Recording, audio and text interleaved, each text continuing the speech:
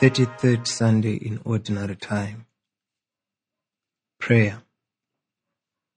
Psalm 16. The Lord is my chosen portion and my cup. You hold, my Lord. I keep the Lord always before me, because he is at my right hand. I shall not be moved. Therefore, my heart is glad, and my soul rejoices. My body also rests secure. For you do not give me up to Sheol, or let your faithful one see the pit. You show me the path of life. In your presence there is fullness of joy. In your right hand are pleasures forevermore. Reading the Word. First reading, Daniel chapter 12. At that time Michael, the great prince, the protector of your people, shall rise.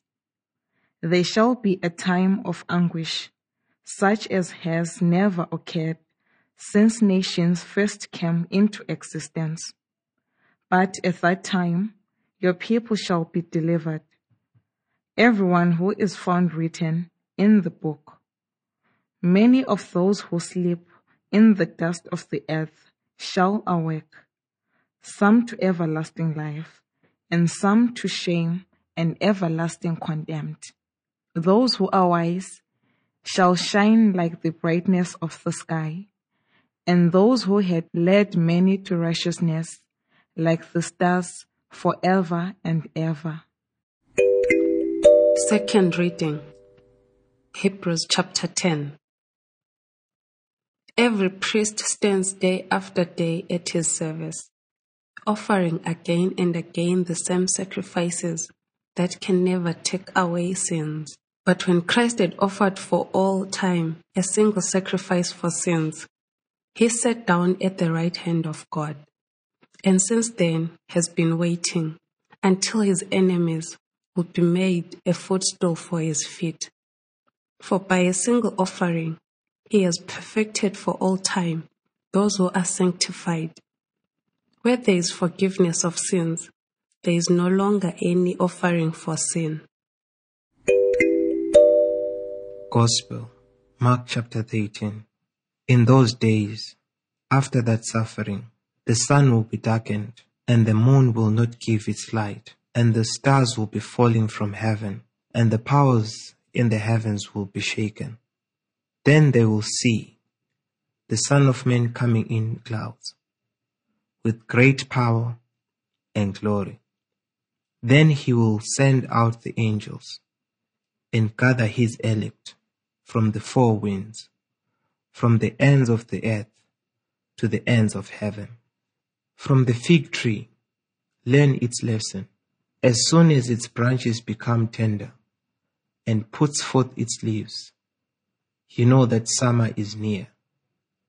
So also, when you see these things taking place, you know that he is near, at the very gates.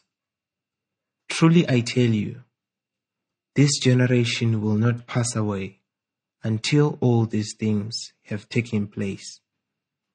Heaven and earth will pass away, but my words will not pass away. But about that day or hour, no one knows, neither the angels in heaven, nor the Son, but only the Father. Hearing the Word. Salvation through Jesus. This Sunday brings to an end to the circle of readings for the Sundays in Ordinary Time. It paves the way for next Sunday's celebration of Christ the King with its own proper readings. It does this by focusing on the glorification of Jesus and his return at the end of time as the Savior of his faithful, the one who will rule as their King forever. The word Apocalypse refers to the type of biblical writings that describe the conclusion of human history, popularly known as the end of the world. Apocalypse is known for its extensive use of symbols and highly imaginative pictures, such as cosmic disasters, plagues, scenes of judgment and destruction, and appearances of other worldly beings, such as dragons, beasts, angels, and other mysterious figures. These images are all symbols and signs that indicate that the world as we know it now will one day come to an end. It will be transformed into a new world, a new reality recreated by God. The best examples of apocalyptic writing are the books of Daniel in the Old Testament and Revelation in the New Testament. However, there are numerous other passages of this type scattered throughout the Bible, including Gospels. The first reading comes from the end of the book of Daniel and contains a vision of what will take place after the period of great persecutions and trials, which the Jews suffered in the course of history, particularly those perpetrated by an evil Syrian king, Antiochus IV Epiphanes. Our short passage presents the scene of the final judgment. Michael, one of the 7 archangels, is the guardian angel of the Jewish nation. His role is to represent the people before God and to carry out God's will at the time of greatest anguish, the time of most severe persecutions. God will send Michael to decisively put an end to all evil and to execute God's judgment. This judgment will begin with the resurrection of the dead. We will be divided into 2 groups. The unrighteous will be separated from the righteous and will suffer eternal disgrace. The righteous, on the other hand, will join the heavenly world and become like shining stars, which means that they will reside among angels and become like them. From the previous chapters of Daniel, we know that the righteous are those Jews who remained faithful to God and His law during trials and persecutions. These Jews not only clung to their God, but continued to teach others to live a godly life, often paying with their lives for their faithfulness. Despite tremendous pressures to renounce God, they chose to remain God's faithful servants on earth. As a result, they will join God's other servants, the angels in heaven. Those who refuse to be God's servant on earth will not share this privilege in the next life either. In the second reading, the author of Hebrews continues to draw contrast between the practices of the Israelite religion and Christ. The priests in the Jerusalem temple continuously offered sacrifices for the sins of the people. Every Jew who committed sin had to bring an animal to the temple and have a priest offer it as a sin sacrifice in order to be forgiven and reconciled to God. These sin offerings had to be made repeatedly because they could not effectively remove or heal human sinfulness. The sacrifice of Jesus was a one-time permanent sacrifice which dealt with sin effectively, as was set out in last Sunday's second reading. Today, the author of Hebrews focuses on the long-term and immediate effect of Jesus' one-time permanent sacrifice for sins. After offering himself, Jesus was enthroned on God's right hand, where he waits until all powers in the universe will be subjected to him. This means that sin and evil are still rampant in the world and beyond it. However, since Jesus' final and ultimate victory over all evil was already won on the cross, all that remains is to await the time when that victory bears its full fruit. This will happen when Christ returns at the end of history. The immediate effect of Jesus' sacrifice on the faithful still living in the world surrounded by evil and affected by sin is that Jesus perfected those who are sanctified, or the holy ones. Believers are holy because they are united with the holy God through Jesus. Perfection in the Bible means completeness and wholeness. On the cross, Jesus purged the people from their sins, thus removing the main obstacle which separated them from the Holy One. Thus, those who are united with Jesus through faith are now complete. They have regained the integrity which the first people enjoyed when God created them, and which they enjoyed prior to the first sin and fall. Faith in Christ has a healing effect, making the person complete again and capable of union with God. Jesus' one-time self-sacrifice brought forgiveness and perfection to believers still living in this world. This sacrifice supplanted and removed the need for any other sacrifices. The Gospel reading comes from an apocalyptic chapter in Mark. First, it describes the end of the present world and the return of Christ, known as parousia.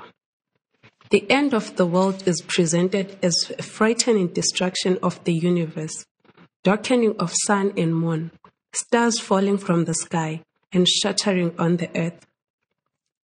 These images portray the return of the world to the chaos from before the time when God ordered the chaos as described in Genesis chapter 1. Thus, the present and passing world must be unraveled before God creates it anew. This recreation begins with the return of Jesus, described as the coming of the Son of Man in clouds with great power and glory. This image comes directly from Daniel chapter 7 verse 18. Jesus fulfills Daniel's vision by returning to the earth and sending his angels to gather the faithful to himself. This scene beautifully portrays salvation as the reuniting of believers with Christ. The second part of the Gospel reading answers the question about the timing of Jesus' return. The entire passage began with the phrase, "After that suffering," referring to events described in the preceding text in Mark chapter 18, verse 5 to 23. There, Jesus extensively described various natural and man-made disasters such as wars, famines, and earthquakes, followed by severe persecutions of his disciples. These signs have occurred in every period of human history and continue to occur today. When Jesus spoke of the fig tree sprouting its leaves as summer approaches, he meant that the signs that indicate the nearness of his coming are all already visible. The end of the world and Jesus' return can happen at any moment. This is confirmed by the statement, "This generation will not pass away until all these things have taken place." The word generation here refers to believers living on earth between Jesus' death and his return at the end of time. The exact time of Jesus' return is known only to God. Stating that no one in the entire creation knows this time, Jesus emphasizes that only God will decide when such moment will occur. Consequently, believers must be constantly prepared for this unexpected event. The first reading in the Gospel emphasized that the world as we know it will one day come to an end. A new world will emerge and evil will be forever erased. At that time, those who belong to Jesus will begin an entirely new life. Salvation means nothing else but the beginning of this new life of being with the Lord forever. This salvation was anticipated by Daniel, but only Jesus made it possible, which was highlighted by the author of Hebrews. While salvation will be complete only after Jesus' return, believers who are united with Jesus in this world are already assured of belonging to God in eternity. To reach this final salvation, the people of faith must live their days in this world clinging to Jesus, which makes them perfect. They must live in accordance with the words of the psalmist, "The Lord is my chosen portion and my cup." Listening to the word of God. A great number of people, including many Christians, desperately want to know the date of the end of the world. For many, this is a matter of mere curiosity, but this desire is also often exploited by some clever individuals who claim to have discovered the date, often by studying the Bible. Others claim that the time of the world's end was revealed to them by God Himself. These false prophets can identify with great precision the day and even the hour when the end will come. There are also those preachers who frighten and manipulate people with graphic description of hell and eternal punishment. These various doomsday prophets also create sects which lure naive people into submission and servitude. They so cleverly brainwash people into believing that Christ is coming soon, that some of their victims end up entrusting their entire lives and possessions to these fraudsters. No Christian who takes the word of Scripture seriously and knows their faith should ever believe anyone who claims to know the day of the Lord's return. Today's Gospel reading explicitly and forcefully state that no one knows when the end will occur. Even Jesus Himself, how could any honest human being claim to know more than Jesus? Unless, of course, such an individual has malicious intentions or is mentally disturbed. We cannot know when Jesus will return. However, this does not mean we can forget about it. Even if He does not come in our lifetime, we still rise to meet Him after our death.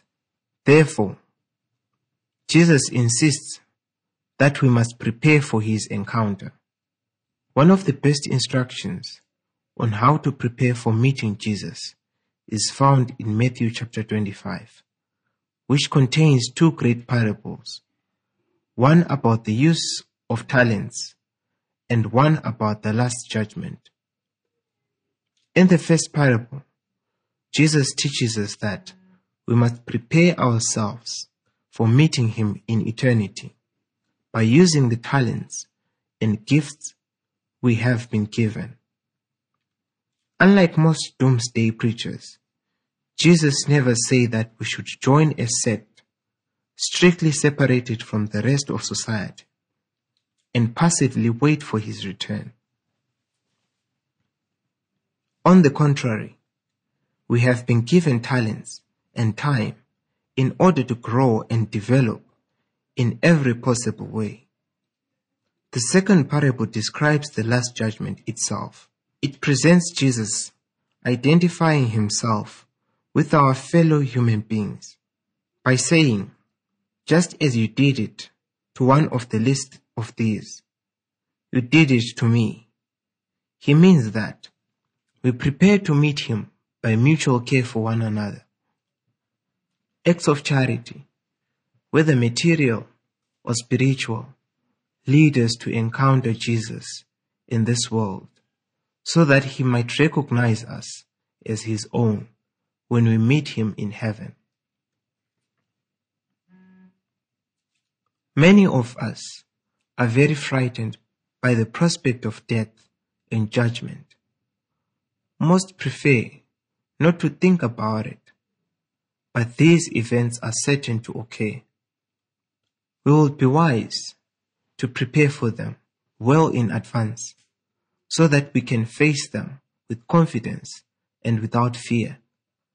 Our death is the end of the world as we know it. However, Jesus prepared us in every possible way to see and live beyond death. To even begin this preparation, we must acknowledge that the life we will have beyond death is determined by the type of life we live now. When in this life we cling to Jesus and serve him in others, our future will also be in his presence. When death finds you, may it find you alive. Action. Self-examination. How often do I think of my own death? Do I associate death with salvation? Would I be happy or afraid to meet Jesus if he came today? Justify each answer. Response to God. I will make daily thanksgiving prayer for the gift of salvation that is offered to me by Jesus. Response to your world. I will set a time this week to reflect on what would my fate be if I die today and stand in judgment before God. We will carefully read and reflect on the parables of the talents and last judgment. How are we using our talents, and where do we meet Jesus in our environment? Lord God, in your goodness, you created us for eternal life in your presence. We thank you for this supreme gift which you have offered us and made possible through the self-sacrifice of your Son.